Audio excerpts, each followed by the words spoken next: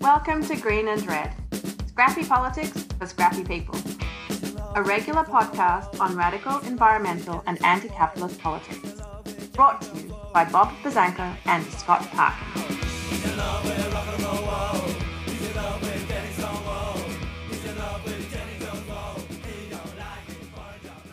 Welcome to the silky smooth sounds of the Green and Red podcast. I'm your co-host, Scott Parkin, in Berkeley, California today. And as always, I am joined by Bob Bazanko in Houston.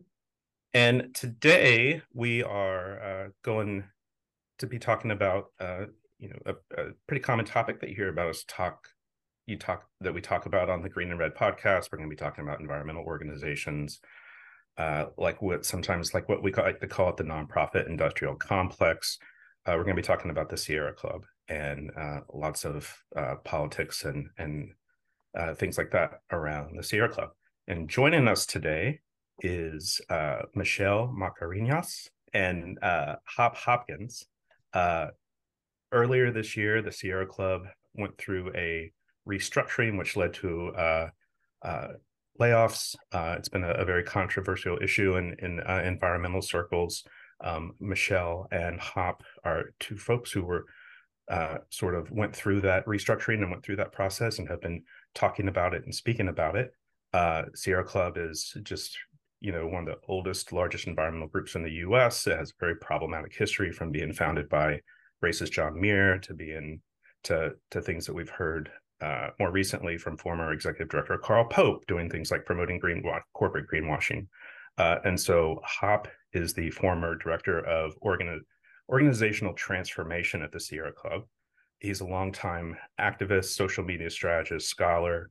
He's been involved in movements from HIV and AIDS to anti-globalization, food sovereignty, anti-displacement, and clean energy transition. Most recently, he has been a climate justice fellow and adjunct professor at Antioch University. He's down in LA. And then Michelle is the former national director of campaigns at the Sierra Club.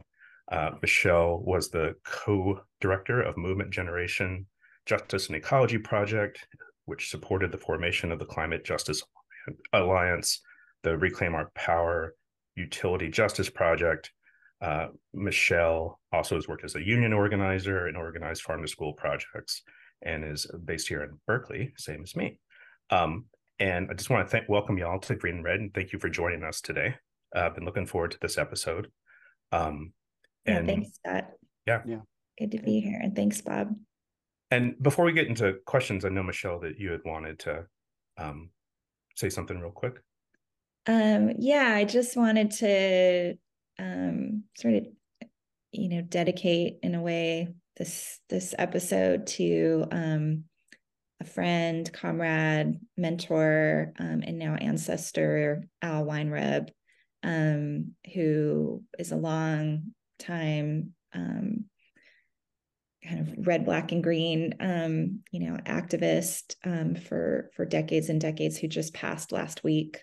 Folks, I just encourage folks to look up Al's writings. He was an amazing writer and scholar, but also just really feet on the ground, head in the clouds, but like hands deeply in the earth and like with the people, and worked a lot on helping us understand this moment of this crucial energy transition and climate crisis. So just gratitude to our ancestor, Al Weinreb.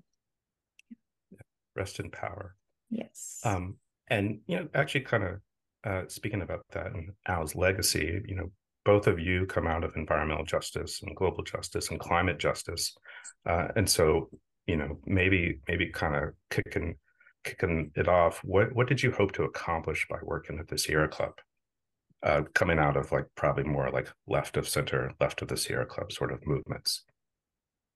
Sure. Hop joined earlier than I did. So, part of my joining the Sierra Club was recognizing that our, justice movements, environmental justice, racial justice, kind of global justice movements had been building a shared analysis of the crisis, really understanding the roots of the climate crisis more deeply, and that we had come together around this shared framework of the climate crisis is not just a crisis of needing to electrify everything, but instead it's about shifting from an extractive economy to a regenerative economy. And so it felt like with folks like Hop and others, there was a very strong BIPOC leadership that had been making great strides in the Sierra Club, I would say, over the past decade towards this kind of a framework and supporting the organization in kind of being part of a united front. And so that was what drew me to the Sierra Club, that and being recruited for this, crucial position of the National Director of Campaigns, which we all saw as, really critical to kind of starting to solve the problem of how philanthropy is driving the movement through funneling dollars into, campaigns and programs that then, create the whole shape of the movement, rather than the people who are part of these organizations and, membership bases really coming up with and driving that. So, for me, it was and still is, I believe, really crucial that the Sierra Club be continue to be a strong, grassroots based organization that is organizing, especially white folks, which is its traditional base, towards a North Star of a just economic transformation, that can actually address the crisis, that multiple crises that are all connected, that we find ourselves in. Yeah. Well, one, thanks a lot for having us on board to talk about this. And I know the focus is about the Sierra Club, but I think both Michelle and I want to express that this is broadly should be taken as an analytical view of the larger nonprofit industrial complex, regardless of what sector it's in. Many of the same things that are happening at the Sierra Club over the past decade are the same things that are happening in many of the other movement sectors that the nonprofit industrial complex overlaps with. So we might be taking some examples, but I think they should be much broadly be taken about what's going on in the broader movement, which was a reason why we engaged Brooke and Convergence in doing the article, was really to try to make sense of the moment that we were in, using our experience with Sierra Club as an example. And as Michelle said, and I'll try not to be repetitive, it was I'd gotten involved 20 some odd years ago trying to fight what we talked about as the greenhouse effect. And when I was looking around at organizations and wanted to have a larger impact and figure out what governance actually looked like, I looked at the Sierra Club. It's the largest, oldest environmental organization on the planet, 64 chapters, a governance body of about 7,000 leaders across the country making decisions on a day-to-day basis.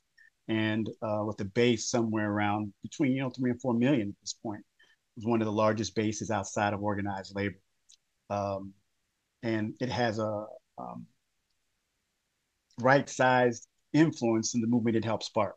So, wanting to take a look at how we could intervene in a movement that had some really problematic origins and some negative impacts on communities of color and the environmental movement, as well as the climate justice and environmental justice movement, was really trying to get in and understand what that looked like, and is there a way in which we could bring them in deeper alignment with those movements I spoke about, the environmental movement, the environmental justice, progressive wings of the environmental movement, the progressive end of the environmental justice and climate justice movements.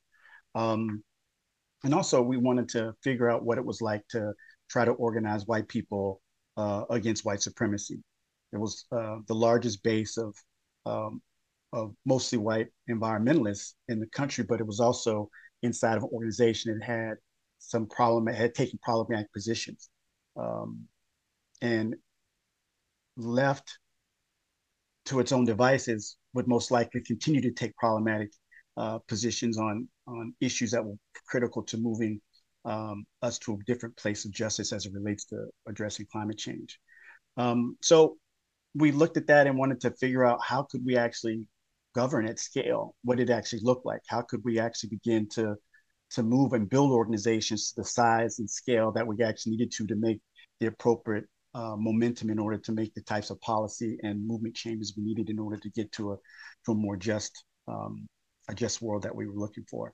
And as I said in the article, I've been heavily influenced by some other forms of organization like the Black Panther Party, the Brown Berets, American Indian Movement, and their ability to move their agendas across geographies by having chapter structures, in which 64 chapters, a chapter in every state.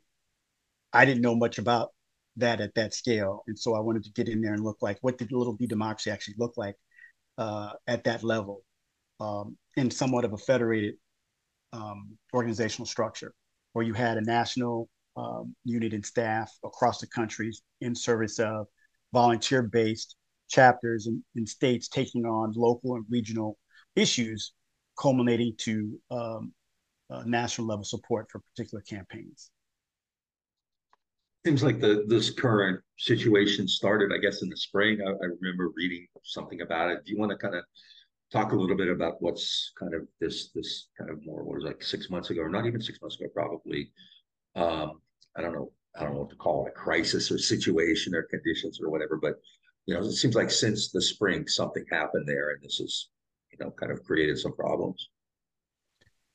Yeah, well, let me start. I would say it goes much farther back than that. It's not just institutionally or situated within the Sierra Club. This is a much larger phenomenon that was happening inside the social, political, and cultural context of the United States, which was before we had this anti-woke movement. There was actually the movement against CRT, critical race theory, which the right wing had began attacking, which, of course, people familiar with that got conflated. It wasn't something that was being taught in middle school or high schools. It was actually something that was taught at the collegiate level, which didn't make a difference to the right wing in their attacks around it, but really trying to go at any critical analysis of racialized formations, gender formations, et cetera, inside the United States, starting back with like the doctrine of discovery, manifest destiny, and what that actually meant for the enslavement of African people, and the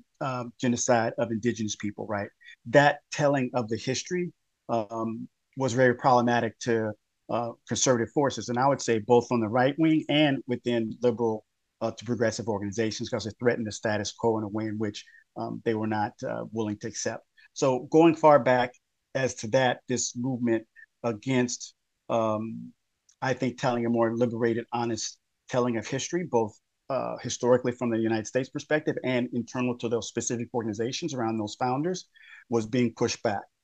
And it was a response.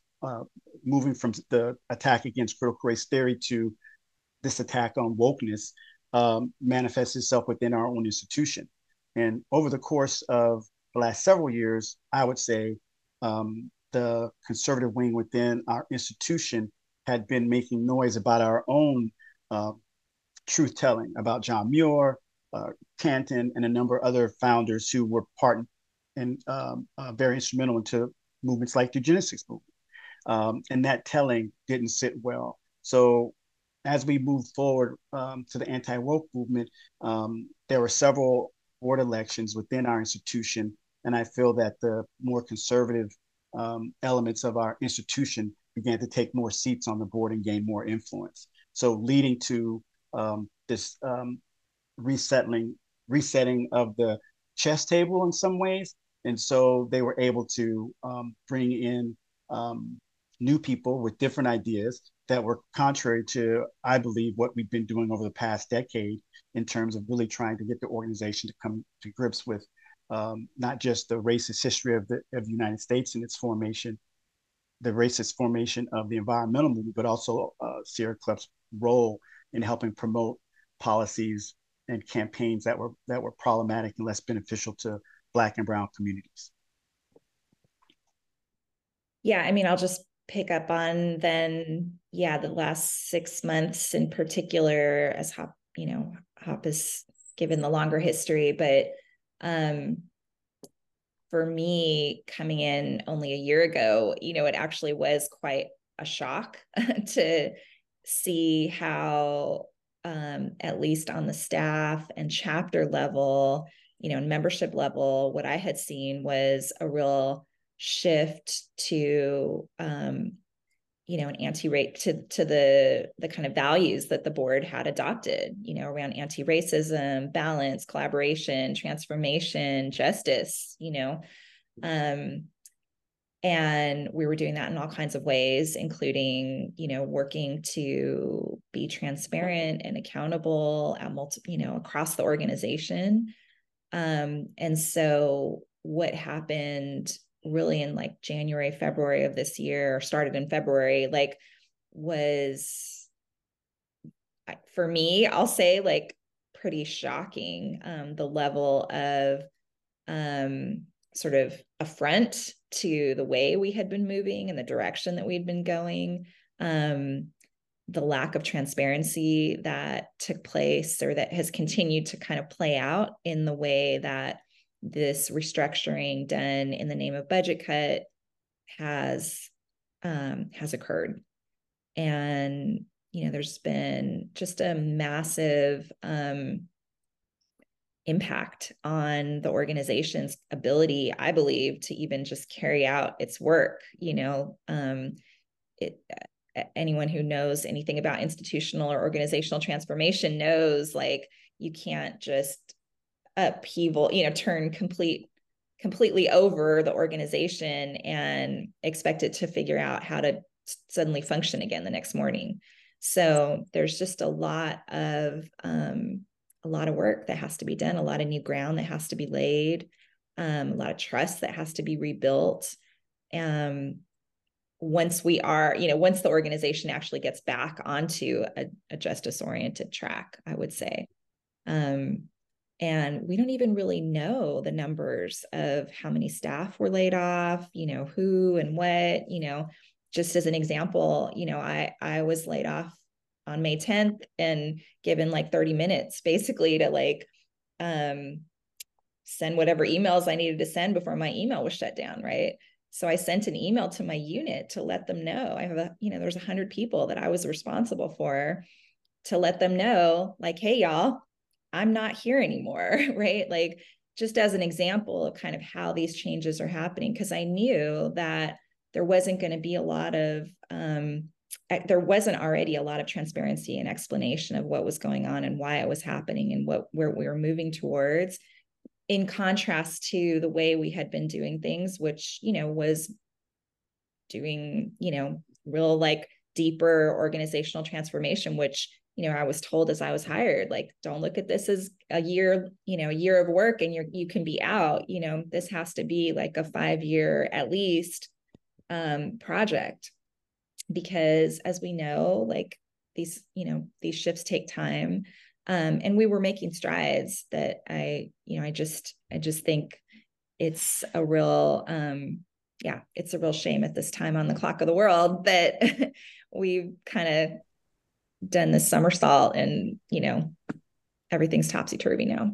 It went from like a period of, and like, a lot of this work was happening before Michelle and I got there. I've been there at the organization for 9 years, like 1 year as a consultant and 8 years as staff.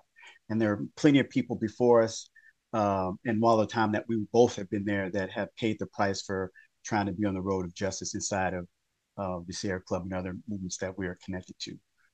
So to put it into a more specific context of that trajectory that I was laying out inside the Sierra Club, we had been following prior to the summer of 2020 with the murder of George Floyd and Breonna Taylor and Ahmaud Arbery. We'd already been working inside the organization to get it to a place of recognizing that the climate crisis was a product of the legacy of colonialism, slavery, and racist policies and structures, right? Those are pretty significant places to get the organization to really begin to examine its own history in relationship to how public lands had been preserved, and what that meant for Indigenous communities and what that meant for Black and Brown communities. To get to a place where And it wasn't so much the restructuring itself. Organizations restructure all the time. It's the process by which they restructure. And it's the same thing about moving towards a just transition, right? Justice can't be an afterthought because it's never thought of. And in this process, it seemed in stark contrast to the way in which transparency was happening around budgeting, decision making, and participatory democratic processes that the organization was internalizing and beginning to incorporate in mass. To go from that to one of the first steps of the new administration's decision making about the restructuring was to get rid of the equity department. So without any real plan, or at least that none that we knew of, and we were some of the most senior leaders inside the institution that had been on this track of developing and helping move the equity work in the organization, without any plan for how that work was going to continue, where the funding was going to come from, and how it was going to be incorporated to every aspect of our work. So to go from that to the other side of the coin with nothing, as Michelle said, was pretty stark and traumatic for many folks. Did the board, when they announced this restructuring, say it was due to kind of economic issues, economic problems? Were they saying they weren't getting enough like fundraising or? Yeah, I mean, there were budget gaps. And I mean, Hop can tell you there were years and years of, actually, there was a BIPOC committee that was formed in, was it 2020? Yes, 2020. That named that, you know, cuts would need to be made, shifts would have to be done. And so, but the organization pushed it further and further downfield.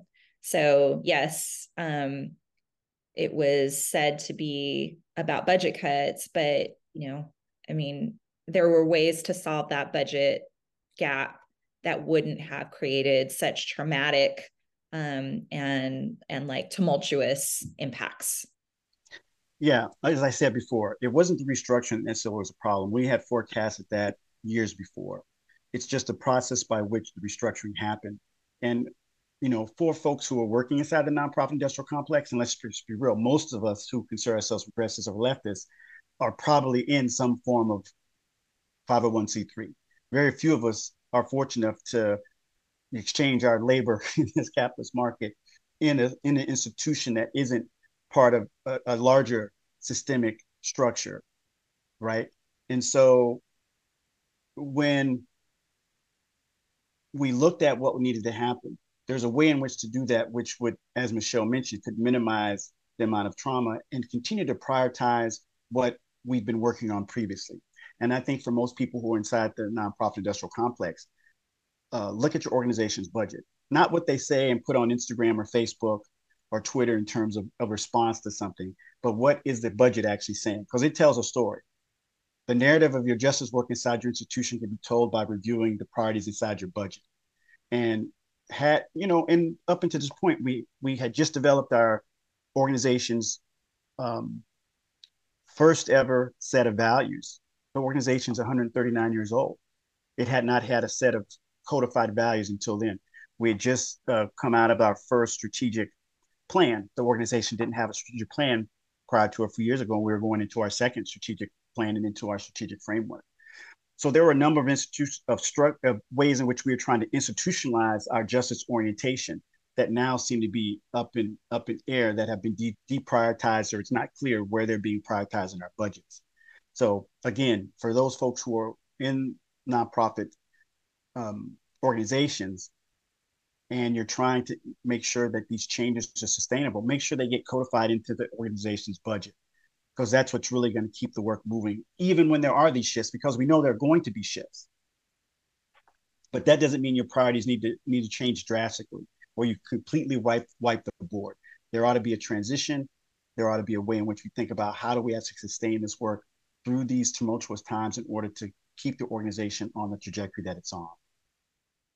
One question I have is that, the Sierra Club had some recent, the new leadership came in, before this, and I'm that person was probably been jealous, was probably hired by the board, and I'm wondering if is there any, what role did he play? Was this was this coming from the board, or is this coming from the new leadership? Or I mean, it could also be speculation, but I'll let Michelle take that. I was unfortunately not in a lot of those meetings, but as one would expect when a new director comes in, they have some say on what happens moving forward. I would imagine it's not just one person, but a number of decision makers in there. But once again, I wasn't in those rooms and I don't know exactly how it all went down.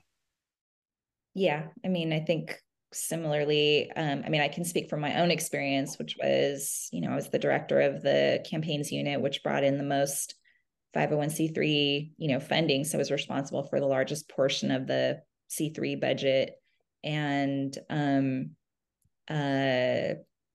or carrying out that work, I should say. And I went from being instrumental in the budgeting process that we were doing as the program department leadership team to being completely cut out of the process and out of the rooms. So, that happened basically overnight when Ben came on, in late February. I think like Hop said, he had a very clear idea of, bringing in people he trusted, and he did a lot of that. There's a lot of new folks that have joined senior leadership who he's worked with before, and a lot of folks, who are not there anymore, like Hop and I and others. And, I want to name, especially Hop referred to this, in what he was saying, that there's a lot of Black women that have been really working to put the Sierra Club on, a more transparent, equitable, democratic, and justice-oriented path for years and years, who are gone now. And I think that's really important to name, because I think it can be, what one story that's being told right now is Sierra Club has the first Black executive director in its history, which could have been a big, sign of progress if it were continuing to move the organization in the right direction. But the fact that that has come at a cost of losing people who had been moving the organization on that trajectory should be a real marker for folks that story is not true.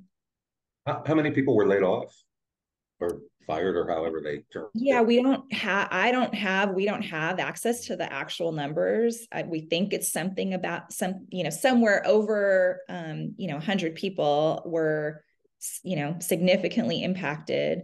But again, I think the call for transparency is there and hasn't been answered. So that's really important. Were these most likely people who were kind of more involved in environmental justice or kind of those kind of issues, justice issues?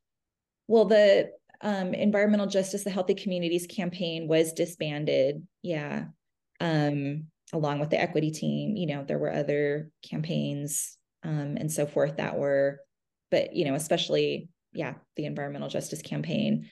And I'll say that there were complications with how the Sierra Club has always sort of siloed different parts of the organization. So there did need to be work to integrate environmental justice and climate justice across our campaigns and across the work of the organization.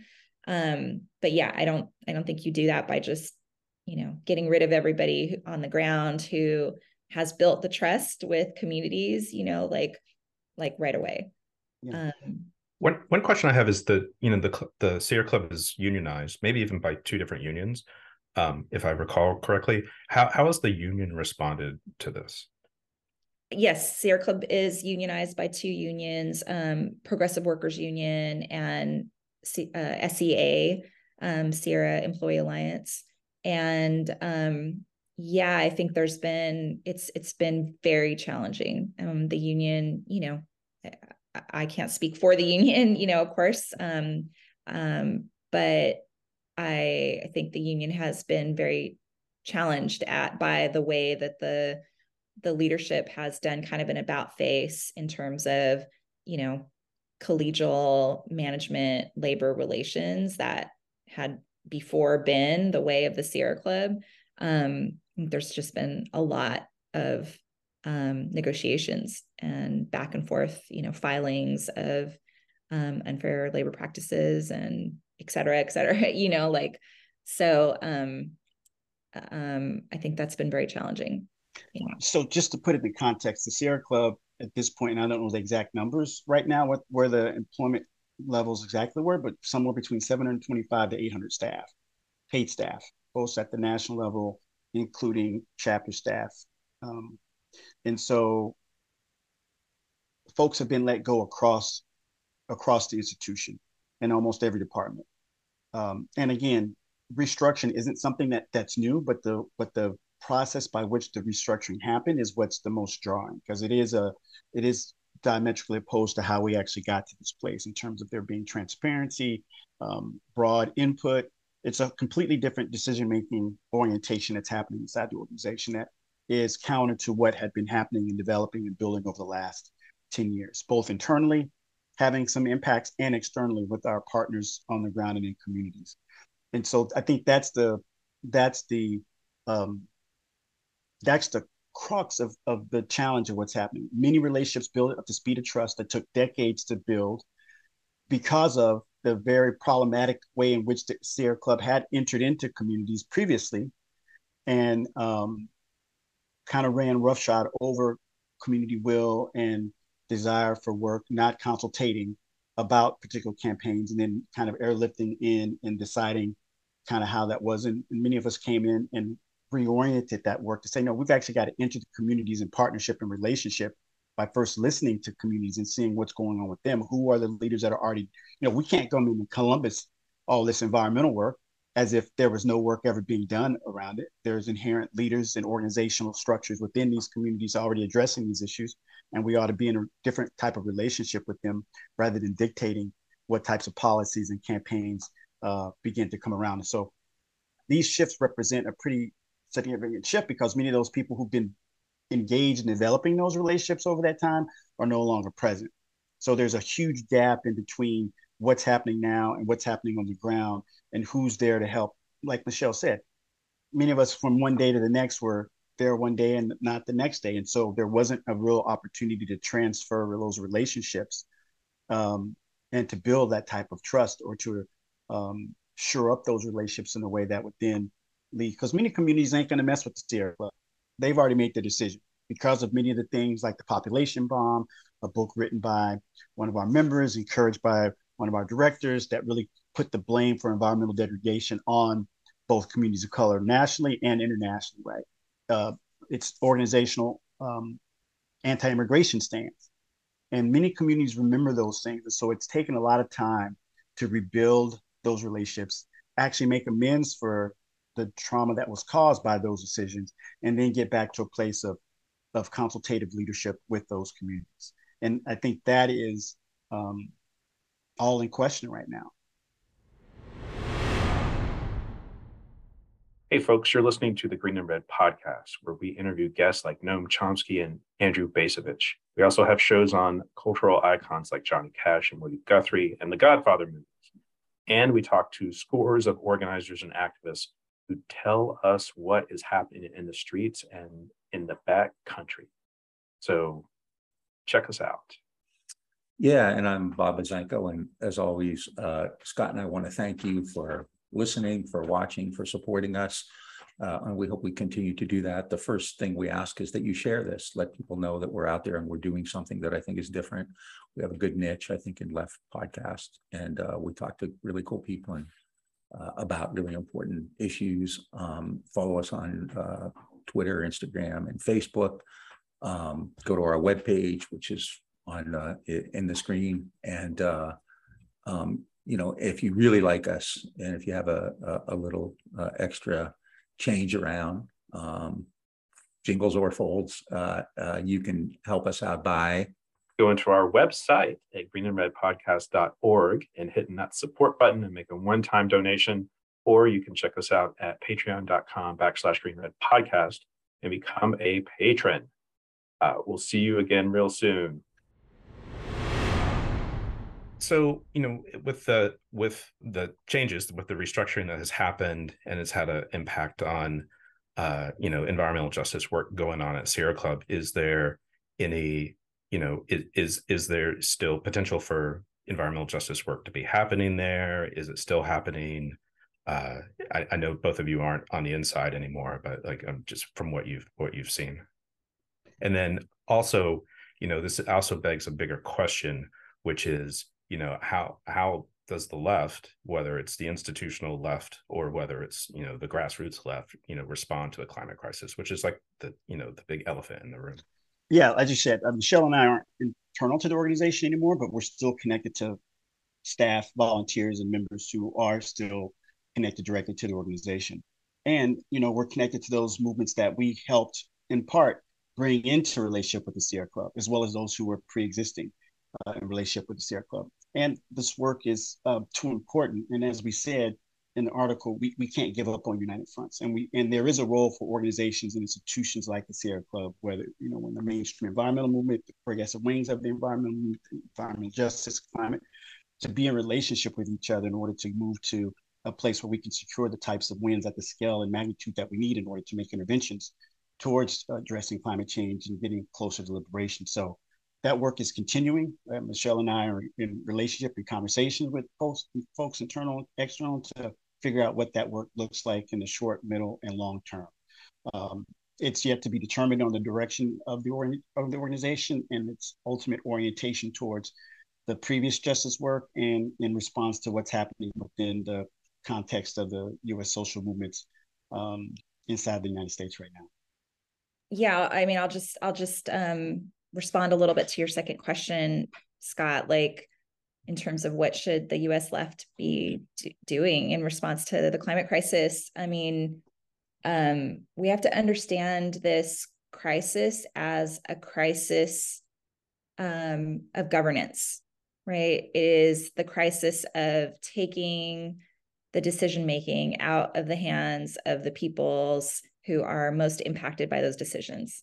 And so what I believe we really need is like a move towards permanently organized communities, which means we are organizing to build our collective self-governance capacity to stop what's harming us, stop what's killing us, stop what's destroying the life support systems that we depend on, and by building the new, by building the ways of taking care of each other, of the land, in ways that directly confront the system that's robbing us of our capacity to do that, right? That's robbing us of the land and of our ability to control our own labor, and instead applying that, towards regenerative economies, So yeah, and I actually think that Sierra Club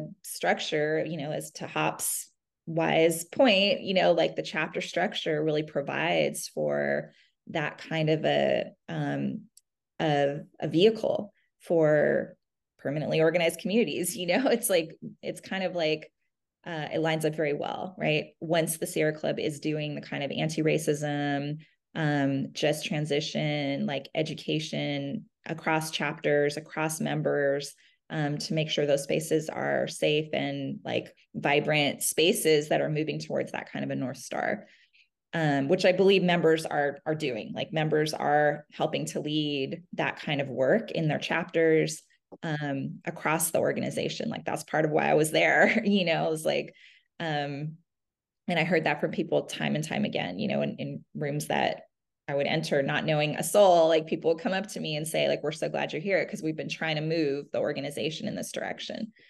And then I would say to the question about like, what do folks do who are in these institutions, right? Hop and I are not inside the Sierra Club anymore, but we know many folks. I mean, the folks that are organized in unions are really working to create an organized response and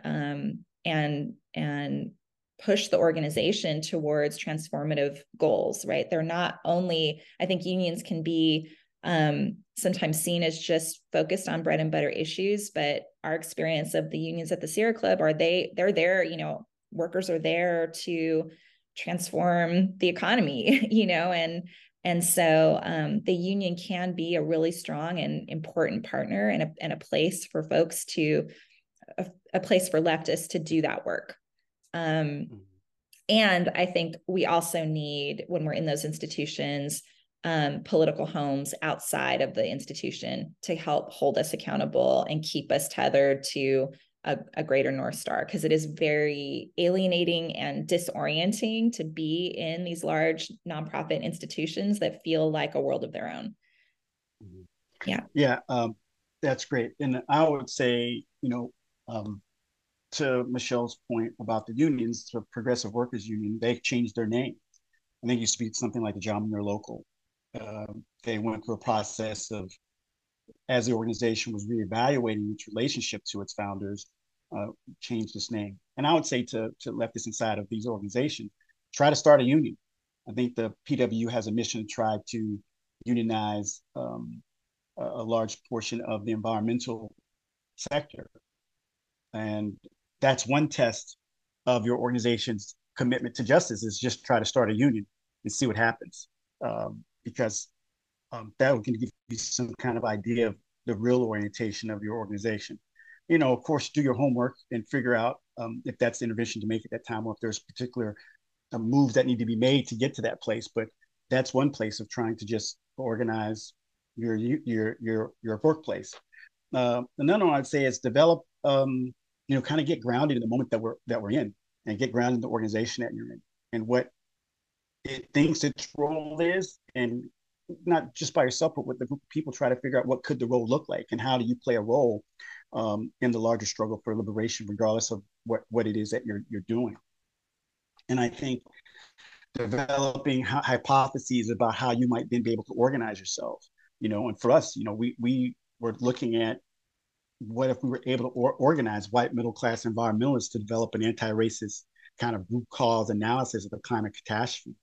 Could we then create the conditions that didn't exist before that would allow the Sierra Club to move into a large united front with the progressive wing of the environmental climate justice movements? And by doing so, could we move white middle-class environmentalists to an anti-racist orientation that allowed them then to see their role to take on white supremacy front and center as a way of addressing many of the other social ills by having developed that root cause analysis? And then figuring out ways in which to test those hypotheses that you come up with. And I think also understanding what the bigger we is that we're talking about here. Who's your we, and who's the bigger we inside the progressive movement? And I would say that, that's the larger array of forces who are opposed against extractivism, sacrifice, and disposability, right? And inside that bigger we, everyone isn't going to be anti-imperialist. Everyone isn't going to be anti-capitalist. You're going to have liberal institutions and liberal activists and organizers inside that bigger we. And if we kind of move away from a little bit of the purity politics and think everyone's got to be this or everyone's got to be that, we just don't have those numbers just yet. We haven't created the conditions to organize and work with folks to move them to a place of that analytical position. And we can take some lessons in history where we've had broader we's that could take on these issues. And I think we've got to get back to a place of really trying to figure out who the bigger we is and organizing them in such a way to get a united front, so we can not just deal with the attacks that are coming at us, but actually move towards building the new as we're resisting and fighting the bad. One question I have is, I think it's in the Convergence article. There's like mention of the new leadership's connection to green capital. Could we talk actually about that a little bit? Is that something that we're going to be seeing? I know they just passed the Inflation Reduction Act, which actually seems to be a big funnel of green capital into like lots of different industries, renewables, yay, and fuel efficient vehicles, kind of yay, sometimes not, but also into like nuclear and other fall solutions like that. And I'm just wondering what you see as the role of green capital in both like an institution like the Sierra Club and in this sort of like greater challenge, to the climate crisis. Yeah. So look, we all feel it, right? We feel it in our bodies right now. The moment on the planet is markedly different than even 3 years ago. It's clear from the economy and the way that things are rapidly shifting. It's clear from the fact that every county in the country has had a climate disaster now, on and on and on, right? And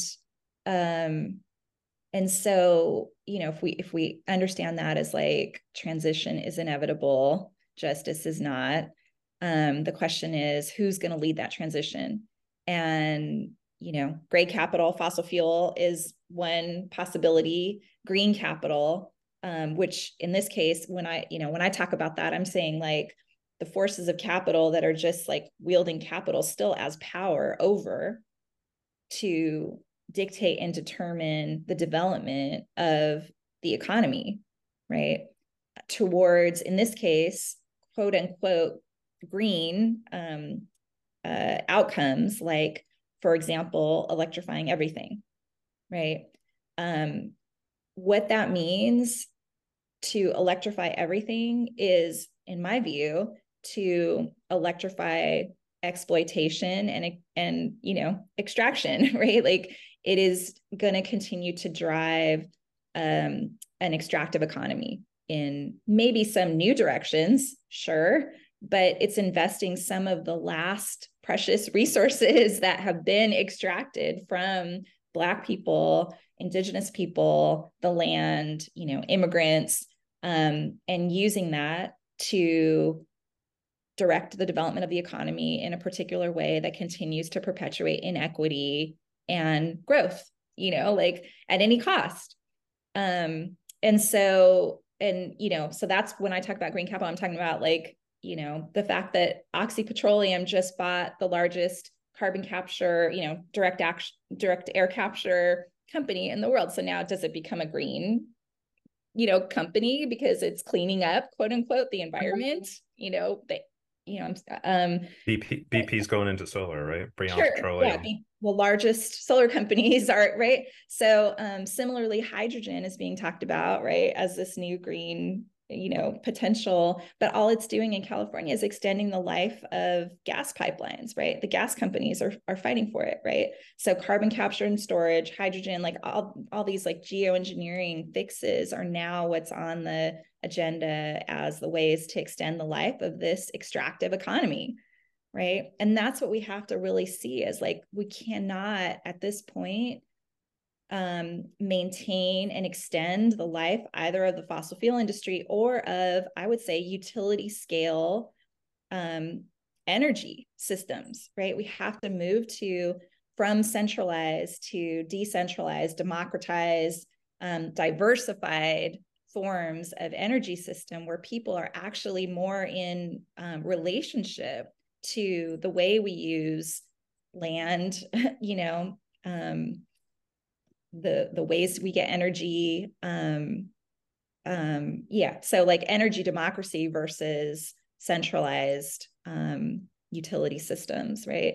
And I guess I want to say one more thing is that in this transition, what we're seeing, what we know is that there are going to be shocks increasingly as we're also experiencing slides, right? So what Hop was talking about, of how are we going to make these shifts, right? It's really important to be working with folks where they're at right now, but also understand that as the shocks happen, just as 2020 brought a real awakening and racial reckoning moment for white people and non-Black people, right, to understand the crisis in a different way, there are going to continue to be shocks that provide for psychic breaks and openings and moving towards the kinds of transformation that is necessary.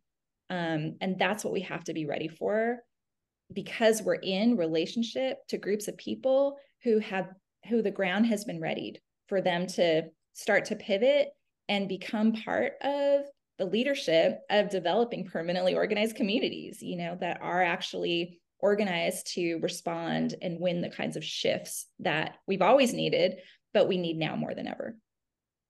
We need to begin to, take it upon ourselves to think about what does it actually look like to move towards a just transition and away from extractive systems that demand sacrifice and exploitation. And what does it look like to move to systems and structures that value people and the planet in ways in which are regenerative in nature?